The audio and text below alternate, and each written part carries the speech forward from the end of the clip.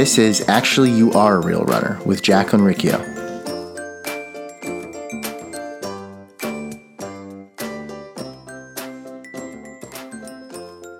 Hey guys, welcome to episode 2. I am so happy you came back for whatever the heck this roller coaster turns out to be.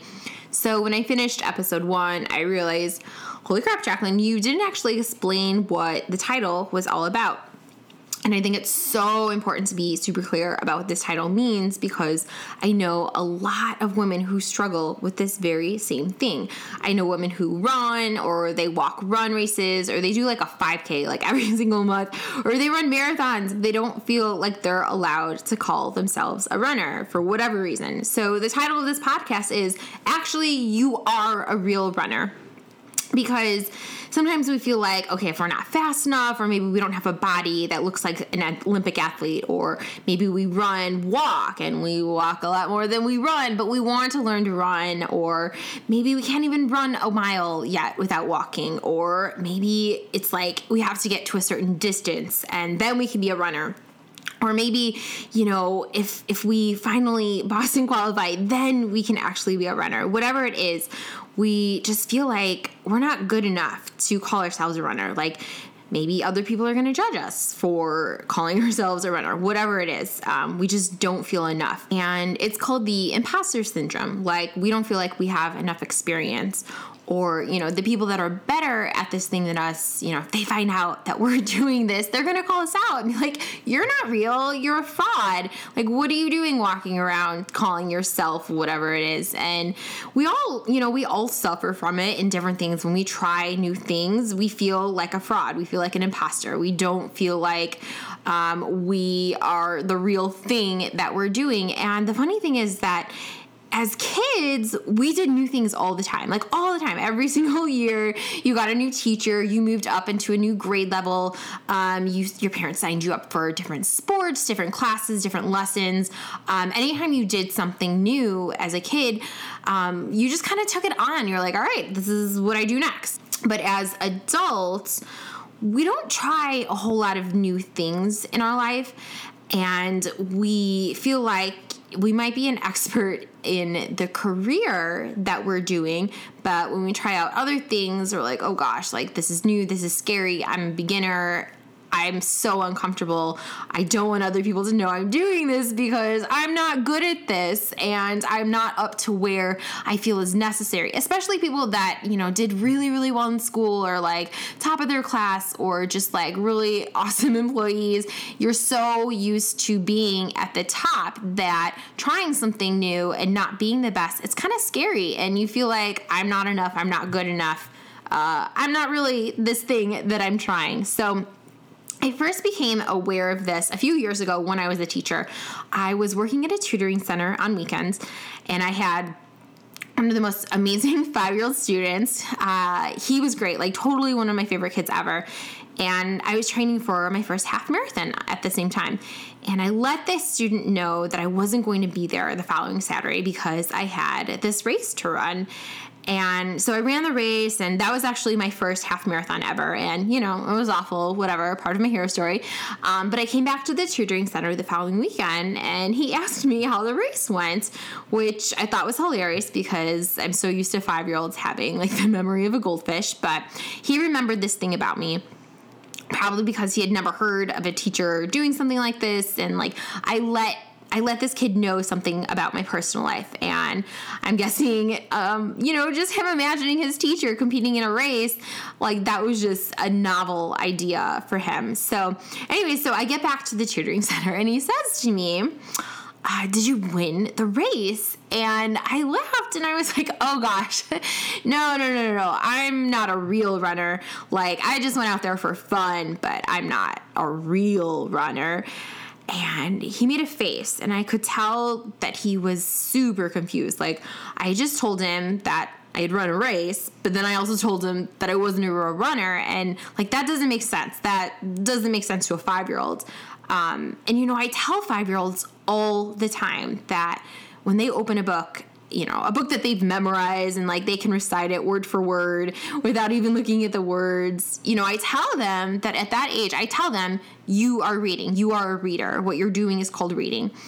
Because that, when you're 5 years old, that is reading. And when they pick up a book and they sound out a silly sentence like, the pigs like to dig, that is reading. At 5 years old, that is reading. And when they look at a picture book and they make up their own story, they've never read this book and they've never had it read to them, but they make up their own story for what's going on, that's reading. What they are doing is called reading. And so I preach all day long to 5-year-olds, right? And telling them that their pretend reading is actual reading and that their pretend writing and their basic math and their science, like I'll tell them like, hey, you are a reader, you are a writer, you are a scientist, you are a mathematician, all of these things for 5-year-olds. I tell them this so that they reinforce in their head, like what I'm doing is called writing. I am a writer. I write. I love writing, just so that they feel more confident in themselves.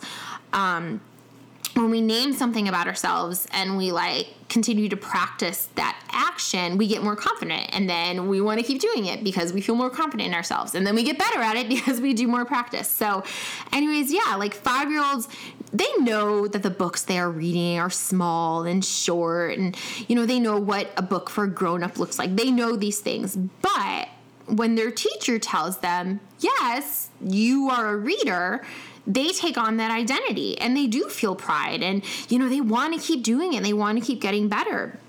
There is so much value in naming what actions a child takes, so that they reinforce it in their head. So like if I say, I see Johnny reading, Johnny is like, oh yeah, I'm reading, I'm a reader. I can do this. I'm doing this. I'm going to keep doing this. So these are all things that I can tell 5-year-olds, right? Like there's plenty of things that I tell 5-year-olds, but I don't walk the walk. I just talk the talk.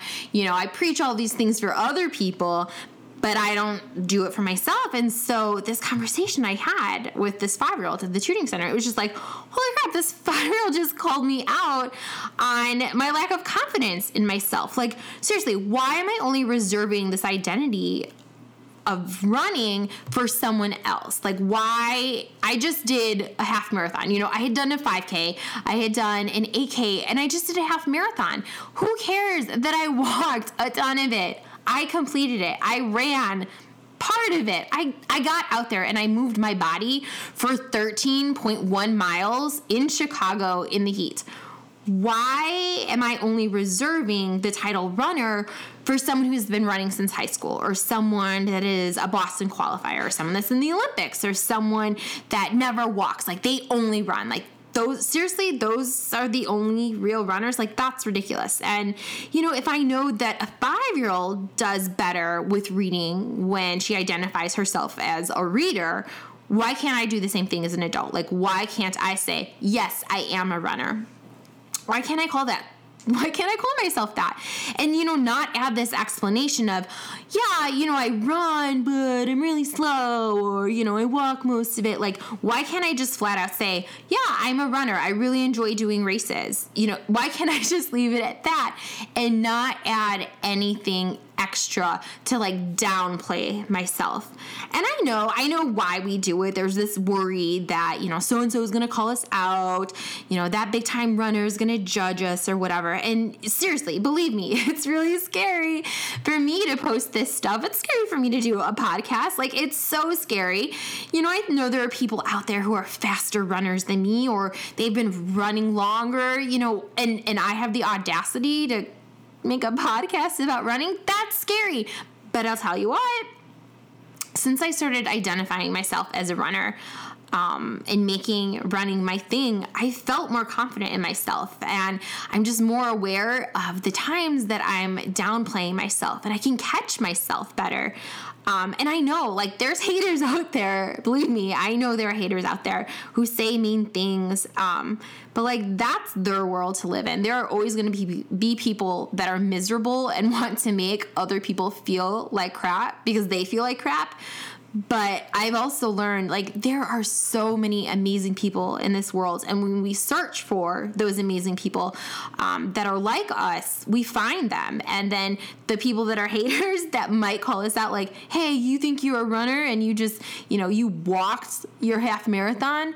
Those people, they start to get less and less. We hear less from them. And the people that get us, they kind of start to speak up more for us. So if a hater does call us out, we have our tribe. We have our people that'll speak up for us, that will defend us, that'll help rebuild us. So yeah, I'm a runner. I am a real runner. And, I don't want to stop there. Like, there's something I want my listeners to get from this. And that is, if you want to be a real runner, just freaking tell yourself that you are a real runner, like over and over and over again.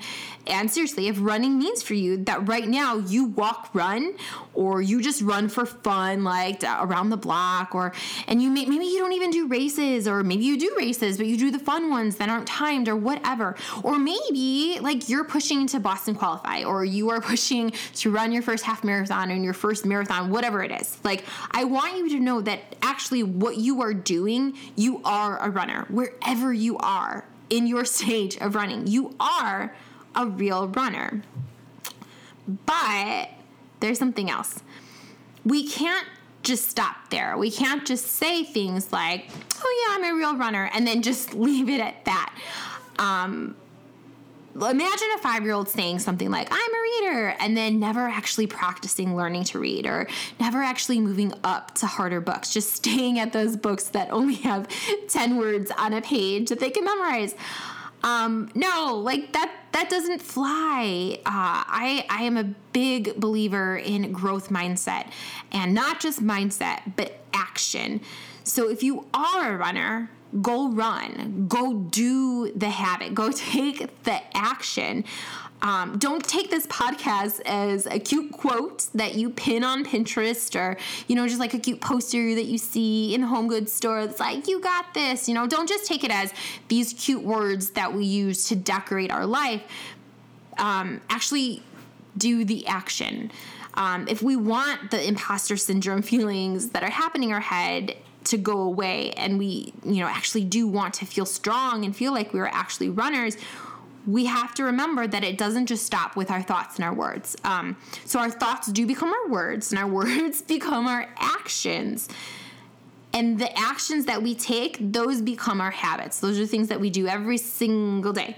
And then those things that we do every single day, that is who we become. We become the things that we do every single day.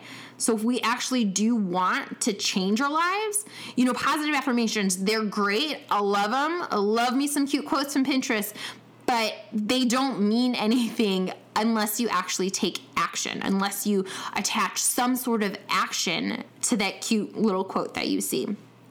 So we can flip it. We can think in our heads, actually, I am a real runner. And then we can start saying it out loud. And then when someone asks us, hey, are you a runner? Do you want to go running with me? We can do it. Then you do it. And eventually you do it over and over and over again. And it becomes who you are. So yes, this podcast is going to have some uplifting stories from my life, but what I want you to get out of it is that you take some sort of action after listening to this podcast, because we can listen, and we can say some super cute things, but it is the actual action that helps change our lives. And especially once we get out there and we find other people that are taking action, and we surround ourselves with those people, whether that is in real life, finding a running club, a running buddy to run with, or finding people in the amazing interweb to connect with and surround yourself with that are runners. Once we do those things, that really starts to change and affect our lives. All right, guys, if you love this show, go ahead, do me a favor, tag me in a post on Instagram or Facebook. You can just take a screenshot of the picture of this. I would love to see a running selfie, whatever you got, you freaking rock. And then you guys, guess what? Oh my gosh, I have a free running club on Facebook. It is called Us Runners Running Club. It is men and women all around the country, and actually we even have some runners in Canada. I would love for you to be a part of that, especially if you don't have someone in your life who you can actually go run with. We have people there for you. If you love this show, go ahead and press subscribe so that you get it in your queue each week. I love you so much. And remember, actually, you are a real runner, but then go running. Go do it. All right, guys, take care. Bye.